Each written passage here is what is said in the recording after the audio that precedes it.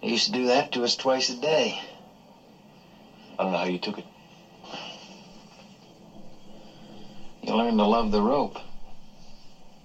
That's how you beat them.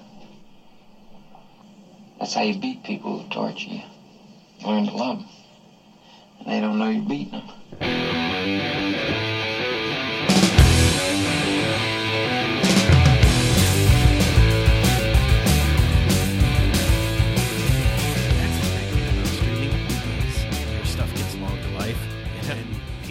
Rediscovering stuff they didn't even know existed, which is a lot of what this Tubi stuff is. Yeah, wait, shit. There it is. But you had the perfect opening when we blew it. Fuck that. Let's start right now anyways. Hello, and welcome to a brand new episode of Fascinated with Films. Anytime you can make your point before the first episode I know, man. on why... And I get it. Listen, I have criticisms with this movie we're going to talk about, but I liked the movie. Yeah, well, this whole new segment. If you're joining us now, we are about to start our new segment. We were doing our Friday favorites before. We were all picking a movie of our top 100 list, and we've moved to something called Tubi Tuesdays, where I'll watch a movie that I think Dave or Justin will like, and that is generally a good movie. It's a good movie. All these movies we're going to be talking about on Tubi Tuesdays are really good movies that people aren't familiar with, because that's what I love about Tubi is that and obviously they're not paying for this this plug or anything, but I just like the service, and I love the fact that there is a ton of obscure good movies on there. I mean, they've got some mainstream movies on there too, but the obscure ones, like if you're into 80s skin flicks or obscure horror movies or 70s action films or 70s dramas, man, this thing is for you. As a business person, I am such a huge fan of this business model where you have stuff and you give it away, and the ads and you pay show for it all. ads, and the ads pay me I would have charged. It's not long the end ads user either. And no, they're like 45 seconds is the longest one. And we grew up with commercials, so it's easy for us. It's easier for us. All right, before we get into that, let's draw it back a little bit. How you been? You I've been good. Did you have a good Christmas? I think I did. Yes, I definitely had a good Christmas. As usual, I just ate food and I watched a ton of movies. And what did you eat? Son bitch. Tell me more. Dave's ruining it. All right, Christmas hasn't happened yet. But this is really sad. I was hoping you'd try to make up a menu. You could have done that. I could have done here, that. cut it right here. No. I can't be that fake with these people. They'll see right through us, Dave. Okay. All right, but I do have some fantastic movies that I have watched. And, well, one fantastic movie, one really good movie, and one decent movie. I'm going to start and I'll work my way up. So, one of the movies I watched, so this one, I don't think this one was on Tubi, but it might have been actually, and it was called Cop Shop. I had heard a weird recommendation from somebody who was like, hey, if you like such and such, check out Cop Shop. And it was quite an interesting movie. It was a little bit too kind of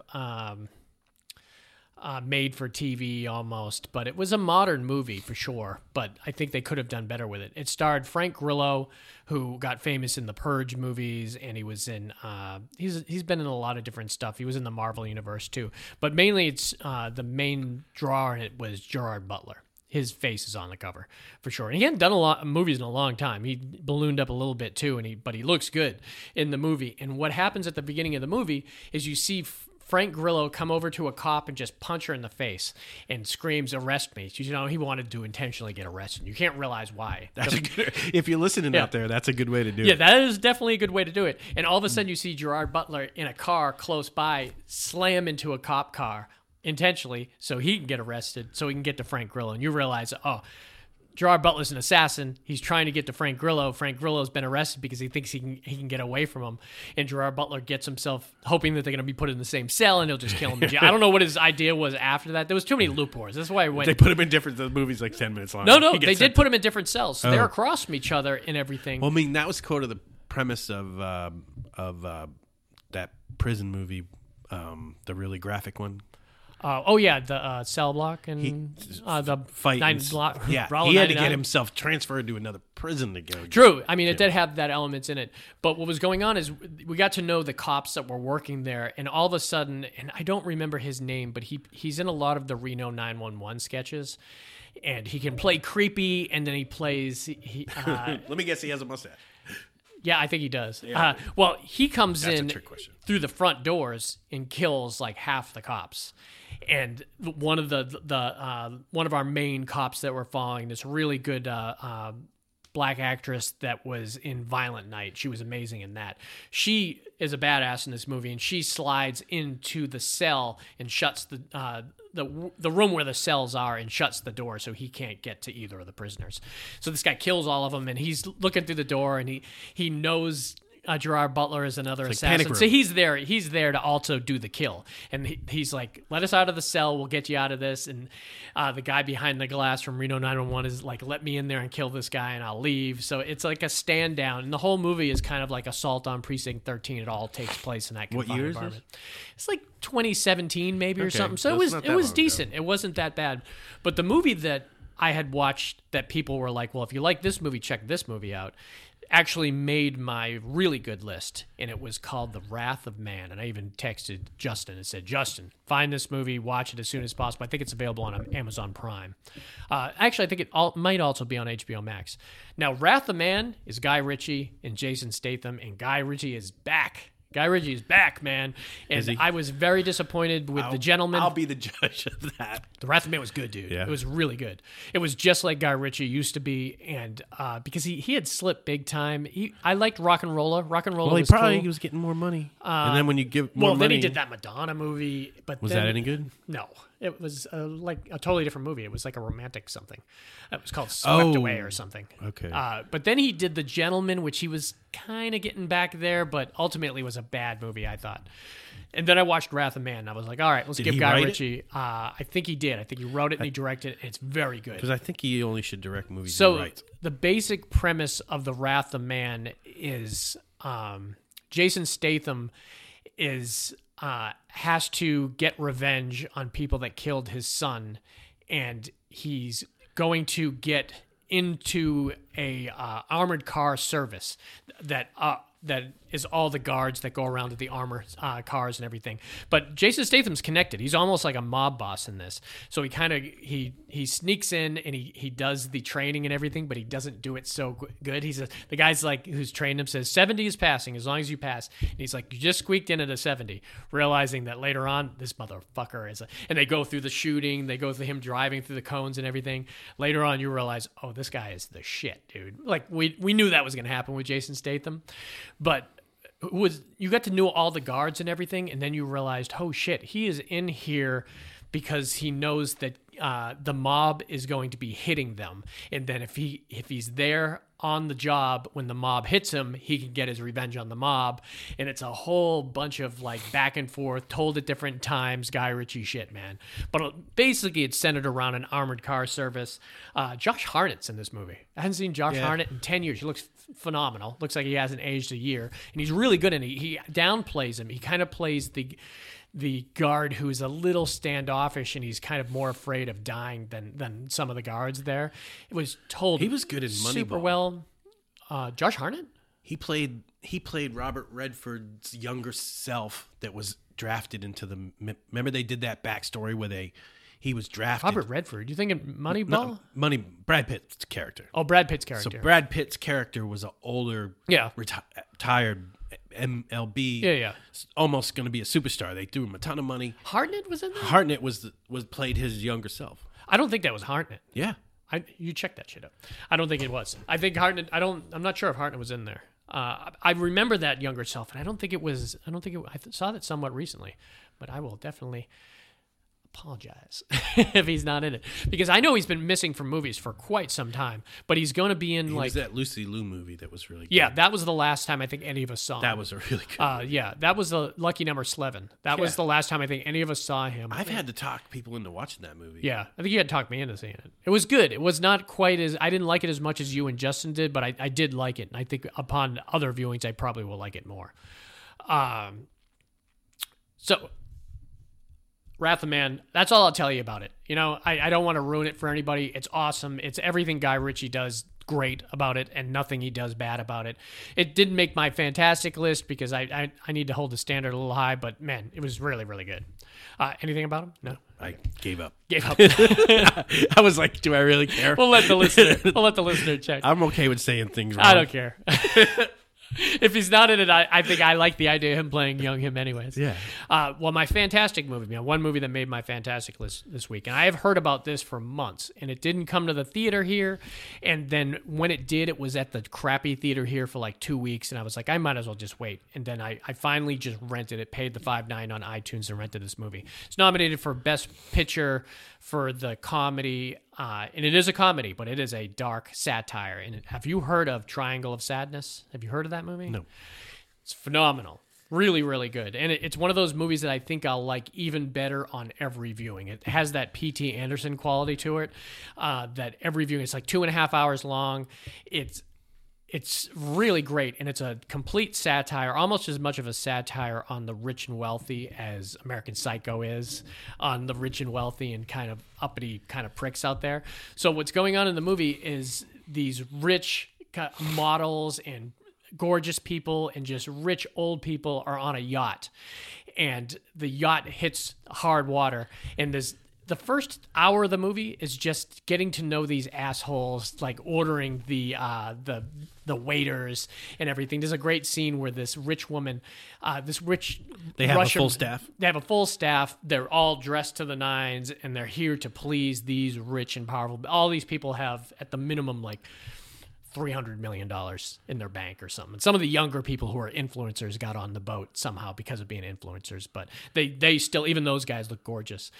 And so there's like a great scene to show you how belittling they are. The Russian woman says, I want to see you guys in the pool. And the woman's like, oh, well, we're actually serving everyone. No, I want you in the pool. Are you telling me no? Are you telling me no? and she's, yes, no, yes. And then you see everyone, all the help have to get in the pool and take a swim and go on to the slide and everything because this one rich Russian woman wants it to happen. She's like, what the hell? And Woody Harrelson's the only name in this movie, and he plays the captain who's completely drunk through half the movie. Woody Harrelson. And for the first half hour, he won't come out of his room. You just hear his voice. I'll be out later. The captain's dinner's coming up. So he finally comes out for the captain's dinner. He's the head of the family? Yeah, he's the captain, but he's not. He's the only one who's not rich. At the dinner scene, which is an infamous scene because the water gets really rough and everyone starts puking their guts out. So much so that They're on a boat? That they're on a yacht, like a high-end yacht. And or cruise line, I guess, but it's really high end, and everyone starts puking and puke's going on everyone and everything, and no one can handle it. And Woody Harrelson just keeps drinking with this old Russian guy, and they're quipping back and forth. But Woody Harrelson's the only one who has a burger where everyone has like octopus and like fancy ass food. So what happens is, and this is like an hour and a half into the movie, the ship goes down, it almost goes down, and you see pirates board it, and all of a sudden a grenade goes off and blows the whole fucking thing up. And there's like 8 survivors on the island. And the last hour is the 8 survivors on the island. And what's interesting is one of the survived, bunch of the rich, and then one woman who was they call her the toilet manager on the boat. But she knows how to fish. And she knows how to make a fire. So now she's rich. And so she there's a great scene. This is where I'll leave it. But she makes she catches the fish, she chops up the octopus, she gives everyone a piece. And she's like, one for you, one for me, one for you, one for me. And she has this whole pile. And the woman who ran all the stuff on the boat, she's like, what's that pile? She's like, that's my pile. And she's like, what are you talking about? She's like, I cooked this. I made the thing. This is my pile. And she's like, well, that's not fair. We're all here together and everything. And she's like, well, I'm the captain. You're the captain there. Or you're in charge on the boat. I'm the captain here. And she looks at one guy and she's like, who's the captain? And he reluctantly says, you. Throws a piece of the octopus tube. Nice. Who's the captain? and every one of them got a piece that said it. And now from that point on, she runs this fucking island, man. And it's a crazy movie. I'm like, what the hell is this? And it's slow at times. No one's pulling for the rich people. And it's very satirical. And it's slow at times. And you're like, is this a good movie? And then something happens. You're like, man, this is a good movie. And it's one of those ones I think gets better at every viewing. I think people are going to start hearing a lot about Triangle of Sadness, but which I guess refers to that point above your nose between your eyebrows, where I guess people say they have like resting bitch face, I guess, and I guess that's the triangle. I don't have of a sadness. resting. They refer to it in the have movie, a but resting that's where bitch face. that's where that comes from. But All right, but today's movie on our very first Tubi Tuesday, where we're going to talk, like I said, we're going to talk about movies that are overall good movies, star great actors that we've heard about, and we'll discuss them. We'll break up the cast, we'll talk about the crew, we'll get a little details about it, and then we'll talk about some trivia. So I had seen this on my own. I had made a list earlier in the year. I'd gone on a Google search of the best 70s crime movies of all time. And then I eliminated the ones I'd seen, and I just made note of the ones that I thought looked good or the ones that were very highly rated. And this was one of them. This was on the top of everyone's like 50 best crime movies. And it's 1977, and it's called Rolling Thunder. Before we get into it, let's give me your thoughts. What do you think? Did you like the movie? I liked the movie. I can get into the reasons why I didn't like some of it. Certain parts of it? Okay. And it had nothing to do with, like, I think it was one of those instances where I wanted to see more of one thing. Yeah, you wanted to make a different movie, obviously, in the modern kind of aspect of, like, because it was a very 70s movie. No, but I mean, like, Tommy Lee Jones's part. Oh, it's awesome. Would have been a lot bigger in my fantasy movie. He almost, in my opinion, he almost elevates this movie from a decent movie to a really good movie. Yeah, and he's not in it a whole lot. And who was the Dabney Coleman? Right? Was he in it? Yeah, but he just played nobody. Played a really tiny yeah. role. That was weird. I don't to think me. Dabney Coleman was huge in '77. Yeah, I forget. Yeah, and he did have a little tiny role in it. We'll talk about And characters. the lead, who was the lead? William Devane. William Devane. Yeah, and William Devane, I think most people either know from the two Bad News Bears sequels or from Payback. Payback is a big one that I think people know him from. And he's one of those faces and the voices that I think people always knew. I'm not sure what Definitely interesting looking. I love William Devane. I've always liked voice him. Is like really like nasally. That's in the actually back of your throat. It's probably one of the best William Devane impressions I've ever heard. It is very William Devane, man. I love the guy.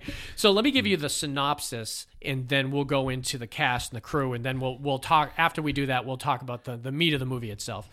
So the movie is William Devane and his partner are both military guys that are getting back from a prison camp right around the end of Vietnam. After the Vietnam is over, I'm assuming 77 Vietnam has already ended. So they were still, and this was still happening at that time where they were getting soldiers back. I mean, it happened with John McCain. It happened with a lot of people. One of the first things that I noticed, and without getting too far into the movie, is that this is one of those movies that used Vietnam flashbacks where it actually helped the person later on in life, gave them more peace because they knew it was how bad that much they could take. Oh, Where other people, it was usually they were just emotionally fucked up over it. Yeah, one of my favorite lines. You got to love the rope. You got to learn to love the rope. Learn to love the rope. Oh my God, such a great line from this movie. I love this movie. This has definitely made my fantastic list. But so William Devane is coming back, and when they're welcoming him back, they give him like $2,500 in like silver dollars. Yeah. And they show everyone. And then one for every year he was in captivity. Yeah. It was like, and so he brings it back to his house. He never really even knew his kid. His kid, when he left, his kid was like 2 years old, didn't remember him. So he's got to relearn to love his kid. And he meets his wife, and his wife is completely upfront with him and saying, "I've been with another man," and she can't. And he handles it quite well. You could tell that he don't give a shit about his wife. He cares about his kid. Yeah. And as long as, and he tells him basically that I understand you had to do what I had to do when you were gone. And basically, I just want to have a relationship with my kid. So before any of this does happen, a group of like redneck thug comes in and says, "You need to give us." Well, he was on the news, and they saw all the gift money and all the stuff that he had got. Yeah. And they said, "We want that silver. We want those silver pieces. We know you have $2,500." And I mean, in 77, I'm assuming that's probably more like 20,000 or something. More. So I guess it's worth it maybe. And in 83, our mortgage was $300. Yeah. A month. Yeah. So that's crazy. So, I mean, it was a decent amount of money. And he's not going to tell him anything. He's been tortured by the best. What the fuck are you going to do? And they actually stick his hand into a garbage disposal. Worst fear of it. They're playing on people. I'll go into some trivia about this scene, because this scene, they went all out on this scene and they cut the hell out of it, where it's just like them putting it in and then him pulling a stump out and everything. It's all you had to see. And then these guys needlessly shot the wife and the daughter, and they walked out and left son and left William Devane for dead, but not Not really. They should have killed him, is what they did, but they didn't kill him. They left him alive. So now we've opened up to this great revenge story. Yeah. One it thing I doesn't should work tell out you otherwise. when we start talking about the cast, do you know who played the main dude that broke in the house that was sweating his ass off? No. That's Roscoe Pico Train from Dukes of Hazzard, the very likable Okay. deputy. Yeah, I can see it now. It's crazy. Who originally, and I think it's in my trivia, I don't want to jump too far forward, but originally he didn't want to do the role because of the swearing in it and everything, and then he was like, all right, I'll do it. So the cast, William Devane. Now, I wanted to see, because I definitely wanted to do this with Tom Lee Jones, I wanted to know how old he was when they made the movie, too. So William Devane was 37 years old when he made the movie. Tom Lee Jones was around 30 years old, just around 30 years old. He looks young. He looks really young. I mean, he looks kind of how he did in Coal Miner's Daughter, but I think that's because Coal Miner's Daughter happened around the same time. No Country for Old Men. He's an old man. Oh, he's one of those guys that aged into those wrinkles Yeah. on his face, and you could tell he just has that look like he spent most of his life in the sun, and that you just kind of get that way after a while, which is fine. I mean, age is the way age. So Suntan lotion. to mention, I could have went through these. This is more what people would know William Devane from. So I've got him on here. One of the movies we're definitely going to be eventually talking about on Tubi Definitely Tuesdays, going to be unless it eventually. leaves, because things do leave on Tubi Tuesdays. So things I got planned now may not be gone. They give you like a gone in 3 days type notification, so you can like jump forward and watch it if you need to. Yeah. But one of my favorite ones, and I actually own this on VHS. I don't own it on DVD because it's super hard to find. Is called Report to the Commissioner with Yaphet Kotto, and it's an awesome 70s crime movie. You'd love it. I've mentioned it before once. It had the best foot chase I've ever seen on film. It's unbelievable. It lasted Even better for about than the Ray Liotta one? it lasted for like 12 minutes, and they go on top of buildings, on the streets, through stores. Jason Patric. And it's unbelievable. I couldn't believe how long it lasted. So William Devane was in that. That was one of the first things we saw him in. He played like a lawyer in that. Then he went on, he was in, I think most people probably got on his radar from Family Plot because it was a Hitchcock movie and everyone watched Hitchcock. Marathon Man is definitely what we know him from. He was in a lot of. He was great in Marathon Man. That's probably what He you was remember never him from the a most. star like this. No. This was probably the biggest thing he's ever done as a lead actor. It's one of the best things he's done too. I mean, he plays. But he played the supporting roles really well. Does a lot of. That Marathon Man role of him was great. He came in just to kind of break that whole movie down, basically. Yeah. But I remember really liking him as Boilermaker. I thought he was good in the Bad News Bear movies. So he was in Break-In Training, and I think he was in the Japan one also, but I'm not sure. I don't have it listed here. Payback. He had a huge break. He 25 years he was just doing minor stuff, and then he had a huge break with Payback, and when he was back. So he did Payback, and then because of that resurgence, he did Space Cowboys. He was one of the ones that went up to space with Clint Eastwood and whoever else was in that movie. I can't remember. Hollow Man. He was in Dark Knight Rises. He plays the president, and I'm pretty sure he played the president also in Interstellar, but he was in Interstellar. And then after that, I haven't heard anything from him. Interstellar. There's a movie if you want to bend your mind a little bit. Yeah. Take an edible and watch. So Tommy Lee Jones, like I said, he's around 30 years old. He had done Jackson County Jail, was like the most famous thing he did before this. And that was one of those like black exploitation, women in prison cages. There was like 10 of them that came out. And Jackson County Jail was actually one of the better ones. So he was in that, and then he did this, and then he did Eyes of Laura Mars, which I really enjoyed him in, Coal Miner's Daughter, and then after Coal Miner's Daughter, he didn't do much until The Package. Remember, he came in. People still didn't know who he was, really, during The Package, because he played that assassin in it. Really good. If you haven't seen The Package, I saw it recently. really actually. good. That might be a Tubi movie. That's got Tubi written all over it. And then JFK is where he really became big. 91, when JFK came out and he played Clay, that's when, if you look at his filmography, and I didn't have anything written down after that, he just took off, and everything's been upwards ever since then. That's where we knew him as Tom Lee Jones. The only other people that were in this, that Linda Haynes, who played the main girl that he kind of went with, that followed him around and didn't wear a bra for the rest of the movie. She did not.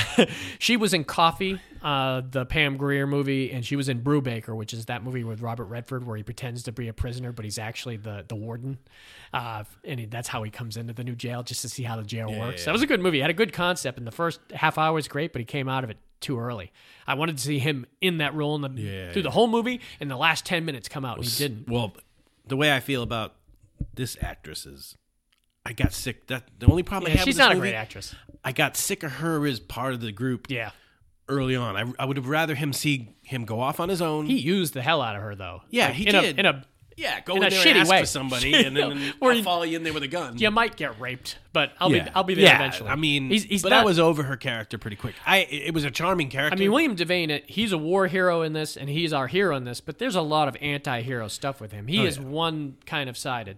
Dabney Coleman, I don't know what the hell, and then James Best, who's the one who plays Roscoe Pico Train. So, as far as the crew goes, John Flynn was the director. The other things he did that we know of was the outfit seemed like a really great movie that I'm going to have to watch, but I don't know. I've never seen it, but I put it on here. Bestseller, do you remember that? It was James Woods and Brian Doyle Murray. No, Dennehy was in it. But the two movies we have seen that we know that John Flynn won was Lock Up with Stallone and Out for Justice, the Steven Seagal movie, which had one of the best villains ever. But what did make this movie very notable and really great was Paul Schrader wrote this movie. Paul Schrader, if you not know, Paul Schrader wrote Taxi Driver, Obsession, Raging Bull, Mosquitoes Coast, Last Temptation of Christ. He had some hits. Bringing Out the Dead. But he also directed a lot of stuff. He directed that Blue Collar, which is that movie that I got you with Richard Pryor in it with the Yaphet Kotto. He directed Hardcore, which I would love to do on Tubi Tuesdays. Have you seen that? It's basically, it's like Get Carter, but it's like Get Carter and 8mm combined. George C. Scott's daughter goes missing, and he has to go look for her, and she got into the underground porn in L.A. underground, so he had to like strip all his clothes off and make him look grungy like he was a producer of these movies, and the whole movie is him just going into the underbelly of the porn industry to find out what happened to his daughter. It was really good, called Hardcore.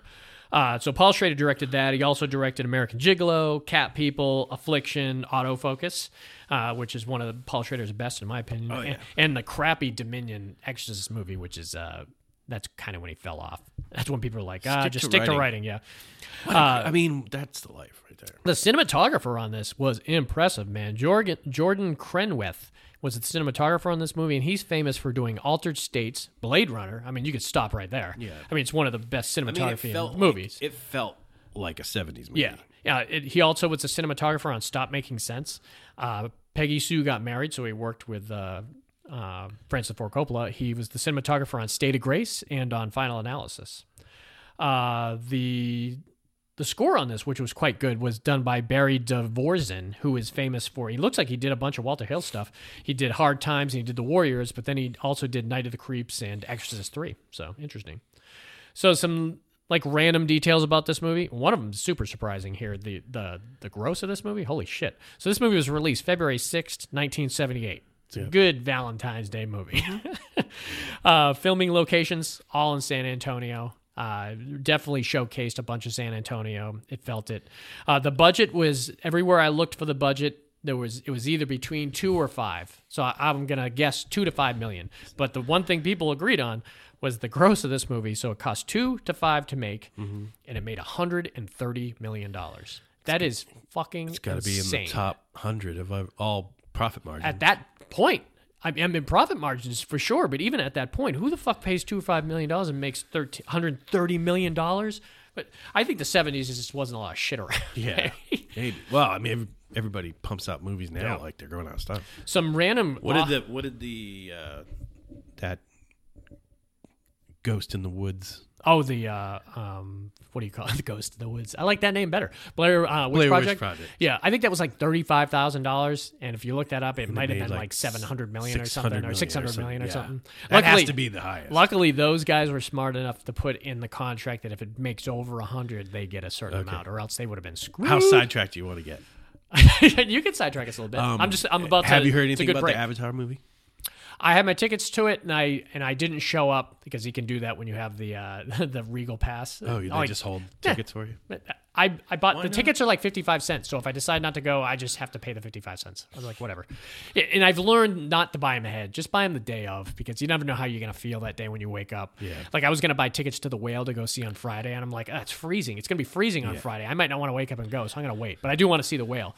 But I had tickets for it, and what I heard is it's one of the most beautiful thing you'll ever see, but it also just rehashes the main kind of plot of the first one. Yeah, Stephen Lang's in it. They resurrected Stephen Lang. The one thing I can applaud and I'm pissed about is apparently there are people in the movie, but they haven't shown a single one in any of the trailers. I haven't seen an image from Avatar of any human beings, like in promotional stuff or anything. But everyone seems to love it, so I think I'll go see it. But I think I'm going to wait a little bit. It's a good thing he made all four at the same time. Well, four. I don't think he's doing that. No, he did it already. I think there's 3, and you think 3 is made? I didn't. And think 4. I don't think those are 2 are made. I read a story yesterday, and he said he read it. It was the actress. She's in all of them. Yeah, and she's telling how she kept track of which one was movie they were doing when they were doing a scene. I mean, that's cool. I mean, that's so. I think he was worried about if this one doesn't make budget, they're not going to give me $2 million. I don't think they're going to make as much. Well, good thing he's got all the deal made and it's that's all what I'm made. saying. Yeah. He already made because I don't think it's his nut on it is crazy. It's like he has to make $700 million or something like that. I thought it was close to like 1.7 billion. Really? Yeah, To be 1.7 profitable? to break even. Yeah. He's cocky about it too. Do you hear? I've told Justin about this. But is that for all 3 remaining movies? Maybe 2 through 4? Maybe. Because then I get it. Yeah, that makes sense. Then I bet it's not. I bet it's that first one. I bet it's not. He's a crazy person. Yeah, did you hear what he said? I had told Justin about it. I might have mentioned on the pod before where people were asking him. If he'd stay on the... Yeah, when's there a good spot to go to the bathroom during it? He says, just go whenever you feel like it. You're going to go see it twice. Son of a bitch. I was like the cojones on this guy. I mean, it has to be like, I saw it advertised as being in an IMAX. From what I hear, 3D is a way to see it. And it cost me an extra $3 to see it in 3D, so I might see Do you it have in to wear 3D. glasses like you used to? Yeah, but they're good glasses. They're like comfortable and everything. So I don't know. I'm gonna go see it. I'm just not sure if I'll see it. I think we had glasses and watched the first. They did a broadcast. Yeah, they weren't very good. What now? When we were growing up. Oh yeah, they did. The first night they did 3D. They did. Just it was on TV. He just had like one of those sticks that shoot out and then come back in. Oh yeah, and he did it right at the screen, and you had these weird glasses on. It was blew our minds. Blew our minds back then. It's like, look where the world is now. Sex robots. Yeah, I mean, well, soon you won't even need the glasses. I mean, you just go in a 3D movie. Soon you could stay in the Matrix. You don't even have to get up. Yeah. All right, I'll be going. If someone that had a shitty life woke up and saw they were in the Matrix, would they be really pissed? Maybe. You did that on purpose? Unless your life's great, put me back. Plug me back in. All right, trivia. There's some good trivia on this. So Quentin Tarantino named his distributing company Rolling Thunder Pictures after this movie because he loved it so much. The company eventually went under to poor sales because it was one of his distributing companies when he kind of first started out. But I love that he named his production company after it. James Best, I had mentioned, initially turned down the role until he found, because of the swearing, but he found out Devane and Tommy Lee Jones were attached to the movie, so he did it, which is interesting because those guys were like early on. I mean, I don't know what he saw Devane and Tommy Lee Jones in that he loved so much that he went on. I mean, to do at the time, if you're even in a movie, like he wasn't famous. I mean, they may have been good theater actors too, those guys. Who knows?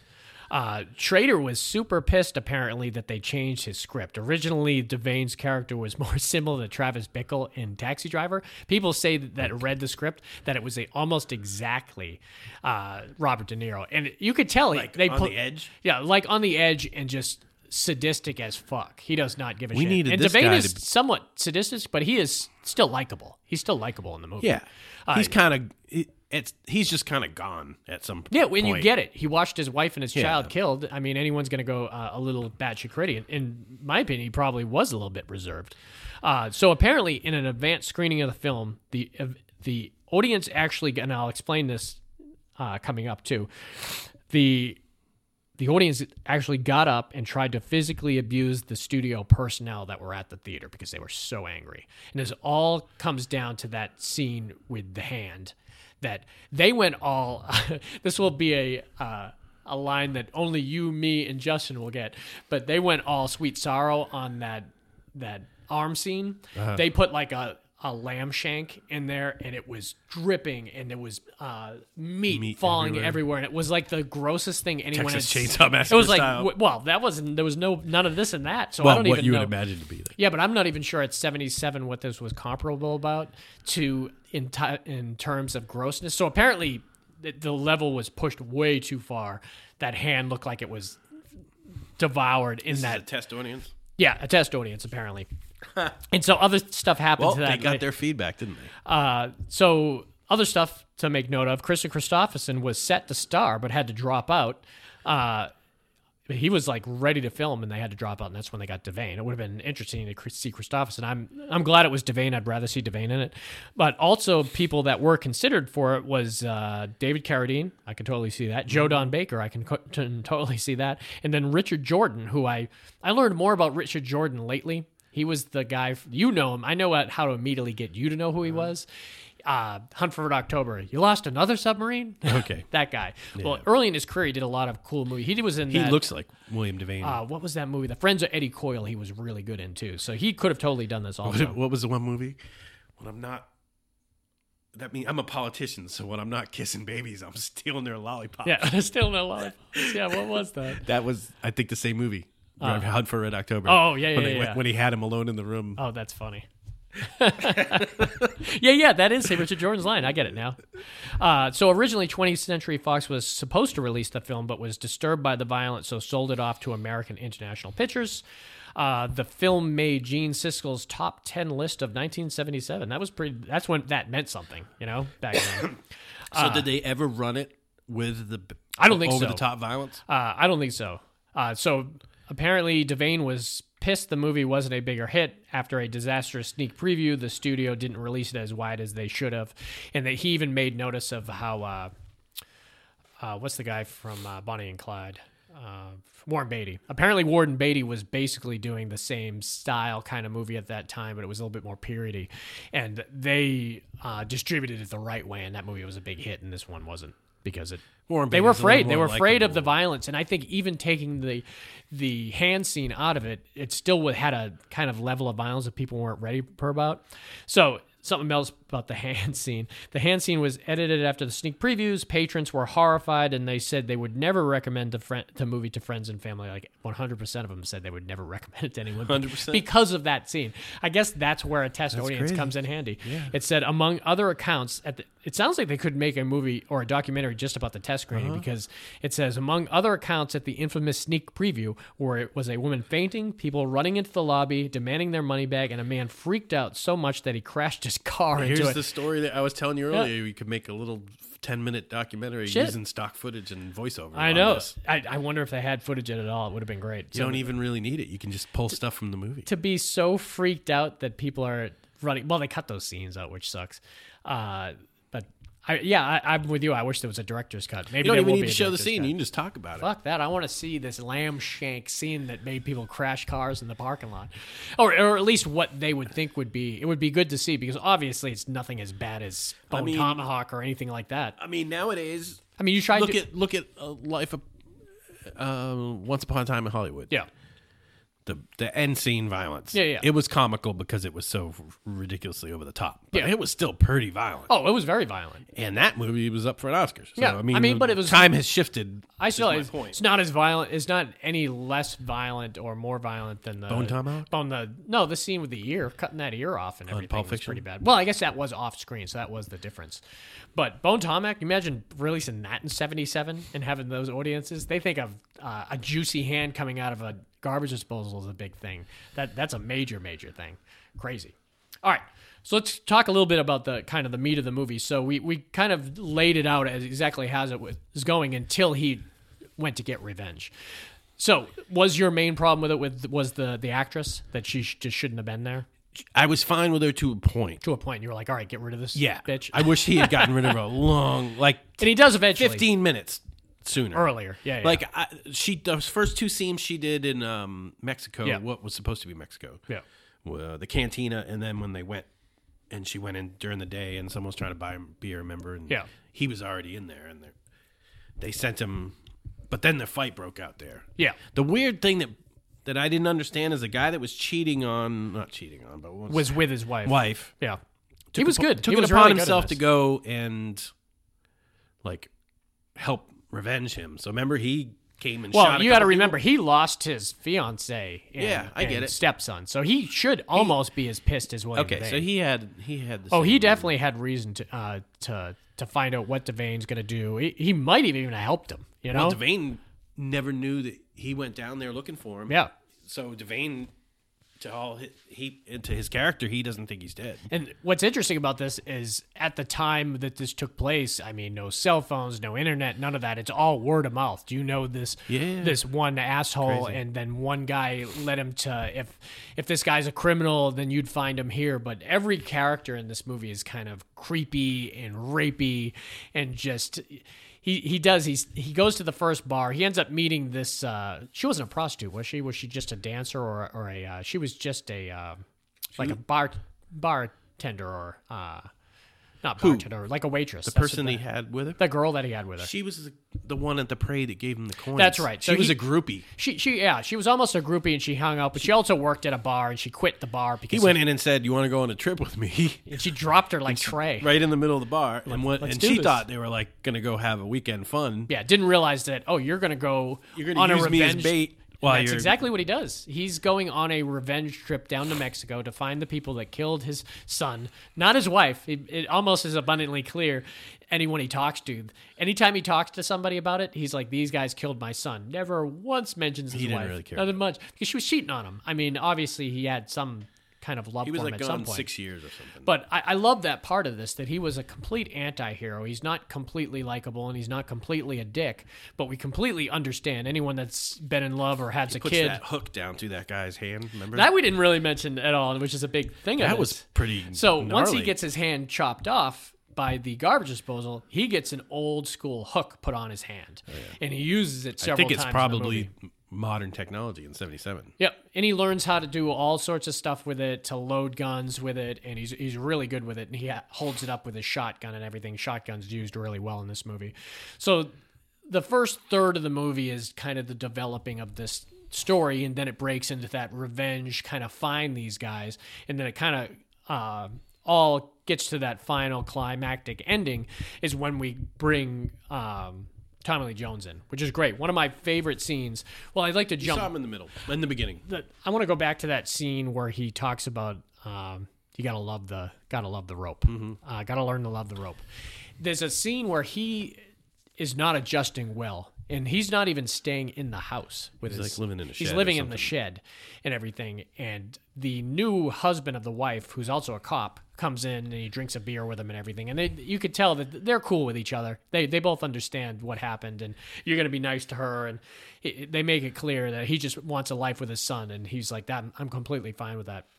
They made the best decision. But when he busts the rope out, and he's like, I don't even. Well, he started asking him questions about how it was over there. It's about like, the torture You don't and ask them everything. questions to somebody. Yeah, and he says, "Well, they make it difficult for you, and psychologically and painfully too." And he shows him. He says, "You want to see what they do to you?"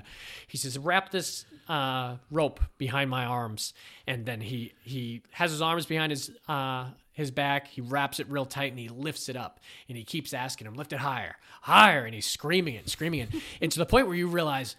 I think misses he it almost. a little I think bit. he misses this, and I think he enjoys the pain that it's happening to the point where it got uncomfortable for the audience and for the guy doing it, where he had to like stop it all of a sudden. Which But is it was, almost a very good Hitchcock type trick to do to the audience. yeah, I loved it. I love that scene in particular. It's one of my favorite scenes from the movie where you don't think about that if someone was going to do that specific amount of torture to you over and over and over again, like he said, you got to love the rope. You got to almost look forward to the rope and this happening. That's the only way he was able to kind of wrap his head around that particular type of torture that was done to him. And I thought that was a great moment in the movie.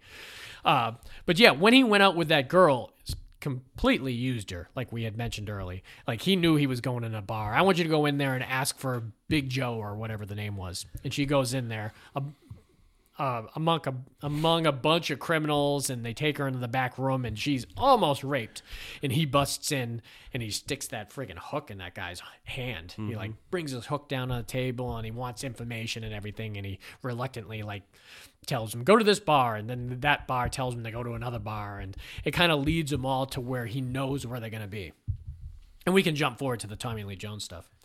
I love we don't get to see much Tommy Lee Jones, and I agree with that. If we could have another 15 minutes of Tommy Lee Jones stuff with his family, I would have loved it. Yeah, he should. Because the little they showed was really good. Like when we were at Tommy Lee Jones's house and William Devane showed up, and we were watching how Tommy Lee Jones lives, like at the table when they're all talking about mundane shit, and his girlfriend and his dad, and when William Devane says, "Can I talk to you?" and he's like, "I found the guys who killed my son." Tommy Lee Jones does not miss a beat. He's like, "Let me get my gear." Yeah. I mean, it reminds me of what was the Apocalypse Now speech that he gave when he was home. All he dreamt of was being back Getting there. back in action. So when you're back there, then you're like, what do you do? It said so much about Tommy Lee. Tommy Lee Jones was very quiet in this movie, but you could tell he was going to be an awesome actor, and he almost outacted William Devane in this movie. He has more charisma. And he just has more charisma naturally. Yeah, but he's very stoic in the movie, but you can see he's getting a lot off by his reactions to his family, how excited he was and excited for him is just get up and start moving. It wasn't like he doesn't crack a smile through the whole movie. I mean, he's very stoic in this whole thing. And he kind of made a career out of that later in life. I'm sure there's scenes. I mean, that's why you can't hardly picture Tommy Lee Jones being two-faced where he's just laughing through the whole movie. Yeah, I mean, that's hard to do. I picture him No Country for Old Men where he's just... The Fugitive. The Fugitive. I mean, he's clever and he's quippy. One of the greatest lines in all time. And then I heard recently it was improvised. Which one? Is when Harrison Ford was looking over the edge. Oh, yeah. And he said, "I didn't kill my wife." Yeah. And he said, "I don't care." Like that was not in the script, and he just did it. That's awesome. And then the guy was like, "Man, that's such a better line than I wrote." I love his line from that. I'm always confused when I find leg irons with no legs in them. So good. But yeah, when those two were together, and literally Tommy Lee Jones went in the closet, got a big military bag, and filled it with all his guns. Let's go. He said goodbye to his dad, and it's almost like his dad knew what was going to happen. Yeah, you could tell that he was going to miss everybody, but he specifically wanted to say bye, Daddy. I think he said Daddy too, and bye, son. And then he walked out of the room knowing that there's a very good chance he's not going to live through this. And we're not even sure of that, to be honest with you. But when they get to that scene where he goes to this basically kind of whorehouse down in Mexico. It almost reminded me like Way of the Gun. Yeah. And they go in there, and they have a plan that Tommy Lee Jones is going to go in there. Devane says, go in there, get a girl, and go upstairs. They don't know you. They don't know you. They don't see you. They know me immediately when I go in there. He pulled his full dress uniform on, too. Yeah. So he goes in there, and William Devane says, when I want you to come out of the room, I'll tap my gun with my hook. And I'll do it repeatedly so you know to come out. And Tommy Lee Jones goes in there. He asks for a white girl and brings him up to the room. And he might have gone through with the sex actually if William Devane hadn't. He showed up too soon. And he has a great line too when he does show up. And he's like, the girl's like, "What the hell's going on here?" He says, "I just got to go kill a lot of people." And it's a shootout, man. It's a great shootout where they're at the top of the stairs, they're outside the door, everyone's getting a clip of everything, there's glasses being shot down on people and everything, and it's just a fantastic kind of ending to a great revenge story because they made these guys scumbags. Everyone deep down, I know I love revenge stories. You like revenge stories. Probably Mom's favorite genre is revenge. The Last House on the Left, that's a revenge one. Or is it's a such a short-lived revenge. That's what makes that one difficult. She gets revenge. I Spit on Your Grave. They get revenge in the last. Oh, I Spit on Your Grave is definitely a revenge one. Okay, because that's when the problem with Last House on the Left is the rape and torture happens 80% of the movie and the revenge is 20. With I Spit on Your Grave, the rape and the thing is 20% and the revenge is 80%. They got the formula. That's what it is. That's the formula. It's all about the formula. Keep the rape down and the revenge up. If you ever learn anything nowadays, they just talk about it. I mean, you don't even have to. You could start in like the hospital with somebody bruised and bloody, and you could cops taking a statement, and you knew it was you could do it domestic violence. completely from the statement of what happened, and that's probably how they would do it. If anyone hasn't noticed, nudity and sex has kind of basically disappeared in movies lately, which arguably so. I miss it, but people here's are like, a crazy story I heard. This is definitely a tangent. Definitely. Who's the girl from... We're done with this anyway, so this is a perfect time for Who's the girl from Stranger Things? 11? You mean Yeah, Millie Bobby Brown? Millie Bobby Brown. Yeah. She is in a new movie coming up, and she went off script and kissed Yes, her I co-star think I heard about that. and got in trouble with the intimacy consultant because she was like, you have a power over him. That's You horrible. guys didn't talk about it ahead of time. And I was like, whoa, that's where we're at right now. I Yeah, was like, that's crazy. That's crazy. I mean, it seems like before you, am I playing his girlfriend? Okay, we're probably going to kiss each other. Like, I mean, it'd be- you have a drink with the other person saying, what if level it are we was like going him here? and he reached over and grabbed her boob, I could see them being really upset about that.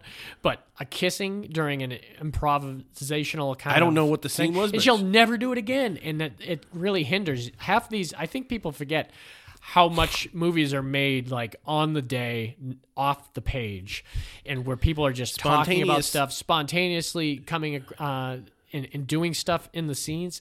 All our favorite movies were done that way. I mean, and it's crazy when you want to hinder people like that. But I guess it just maybe just one discussion ahead of time. Hey, Yeah. you're allowed to take this as far as you want up to this point. Or like What do that. you mean, Larry Clark? Yeah, I know. Mr. Clark? If you're against this, watch Bully Your Kids, and I guess you'll get exactly. That was a good joke. Yes, if you know who Larry Clark is, but it's very true. His movies, you could tell that. Ooh, man, and that was a movie. Those were movies that definitely needed like sensitivity consultants on the, I'm all on the for- screen, making people comfortable. Just talk about everything that you're going to do. Yeah, don't make people uncomfortable and make sure everyone's cool with like a free form to a point. Even better joke would probably be Vincent Gallo, from Brown Benny. Here's when, here's how you tie me into this story. oh boy. I had to talk one of our actresses into doing a nude scene that she had planned to do. Yeah. For months ahead of time, we had it all planned, and the night before she was going to do it, Yeah. her and the guy that she was going to act with in the scene broke up. Yeah.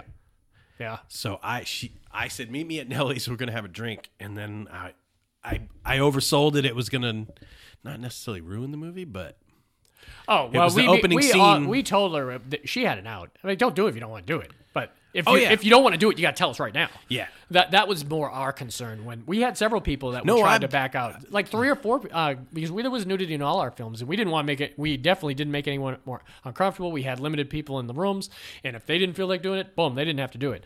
But we also made it clear that we had to get somebody in there that would do it. Silent Dove was they took over that scene. Oh yeah, those guys had a lot more fun than that scene. The intimacy people would. I mean, we had stuff between them and everything, but I mean, they went all out. They took it beyond where we thought. Yeah. there was Pull gonna up. This will get our hits on YouTube. Pull up Silent Dove and watch the first 5 minutes.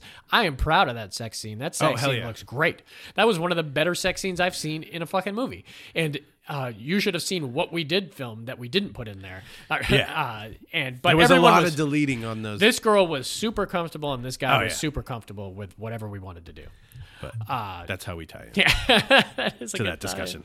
But Billy Bobby Brown, she got in trouble. Yeah, and I mean, we'll have to see where things go from there. But I don't think it's career ending, but enough that she had to take a step back. what was your overall then rating of this? If you're doing my dog shit, decent, really good, excellent, or 6 fantastic. or 7. Okay, so that would be around the very good kind of phase. It was, and your only complaints. There wasn't about really anything bad about the movie. Yeah. There was a lot of actors that weren't on the crew side that weren't great actors, but they didn't need to be. Yeah. for it So to your be. acting was what kind of brought it down for you. If there was a little bit better of acting. Yeah, they needed. I think as a revenge story, it was pretty was pretty classic. good. I mean, obviously, you have to look at these these movies in 1970s eyes, because our revenge stories are like intense now.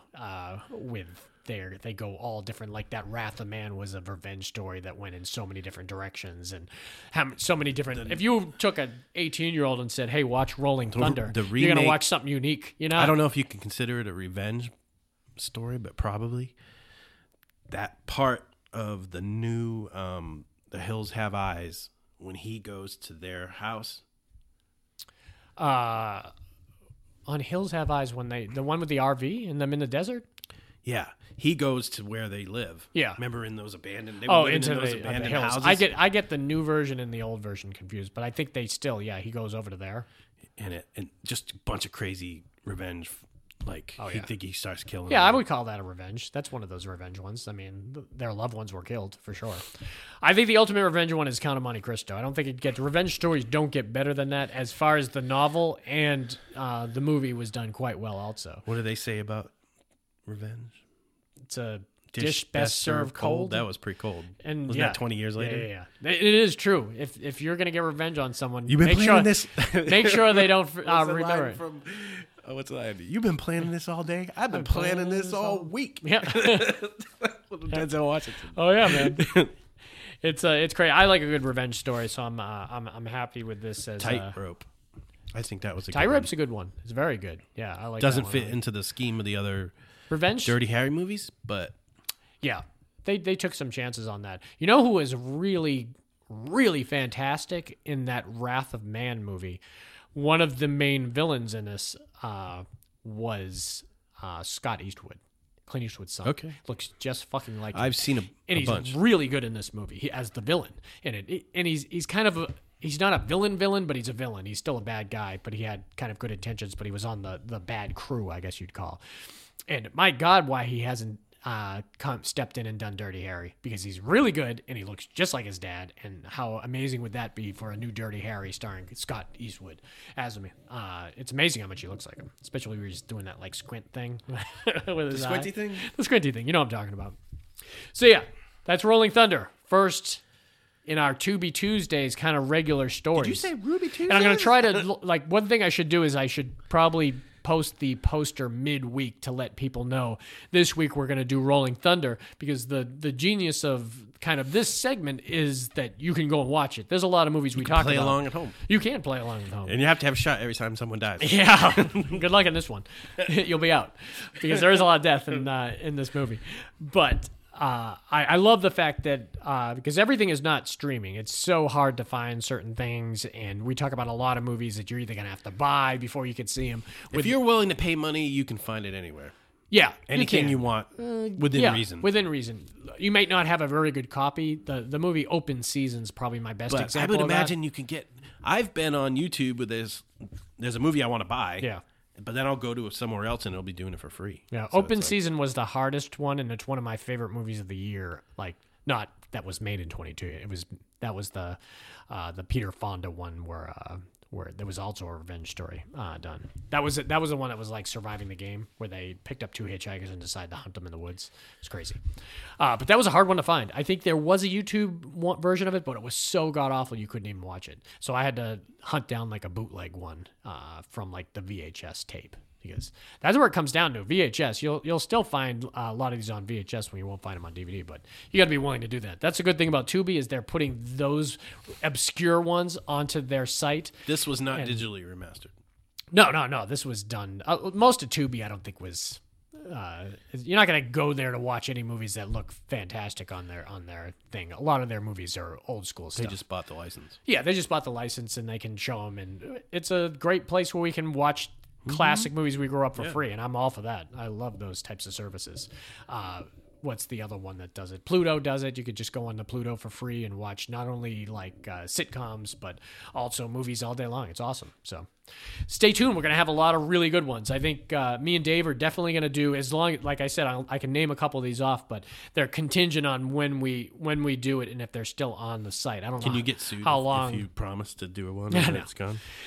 Before the Devil Knows We're Dead is definitely one me and Dave are going to do. You are going to love this movie. It's Sidney Lumet's last movie, and it's very much in the spirit of A Simple Plan. So good. Like I said, Mom watched it twice in 2 days. She loved it so much. And it's amazing. We can all, as these late stage directors, I think Quentin's one of the guys who wants to do 10 because he thinks a lot of these directors do lose it when they're older, which is true. A lot of you've seen a John Carpenter or a Brian De Palma movie or any of these movies, there's a couple that can do it. Spielberg can pull it off. Scorsese can pull it off. Sidney Lumet did it all the way till he died. This is one of, and Sidney Lumet's famous for Network and Dog Day Afternoon and 12 Angry Men and The Verdict and Guilty as Sin, Family Business. I love him. He's one of my favorites. But this Before the Devil Devil Knows You're Dead is one of the best movies. It stars Ethan Hawke and Philip Seymour Hoffman, and it is phenomenal. So that's going to be one that me and Dave are going to do. Me and Justin, I'm very for Justin to watch The Green. It's not The Green Room. It's just called Green Room, and you can watch that obviously too. It's on Tubi, and it is a fantastic movie. I think it was around 2015. It was an indie movie with Patrick Stewart. And Captain I don't Kirk? want to tell you a whole bunch about it because it's Was one he of on a those, spaceship? No, it wasn't. It was very had to deal with like skinheads and people in the wrong place at the wrong time type thing, and trying to get out of that situation. And it was phenomenal. It was really well done. So that's going to be done in our future. So if you want to check out those, but definitely keep up with us on Facebook. On Facebook, we'll keep you updated on what movie we're going to do that week. That way you can watch it, because it'd be great if we can just talk about these movies openly, which we're going to do.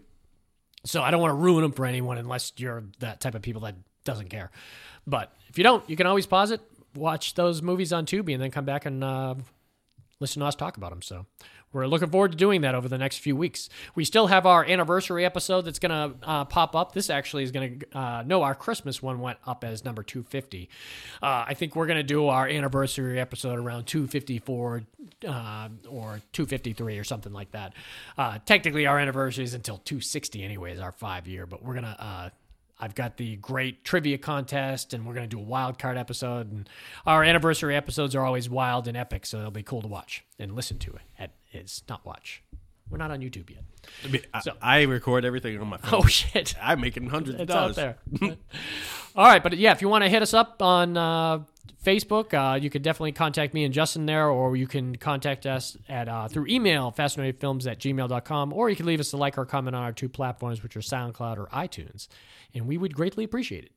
Until next week on a new Tubi Tuesdays. See ya! Bye. What the fuck are you doing? I'm gonna kill a bunch of people.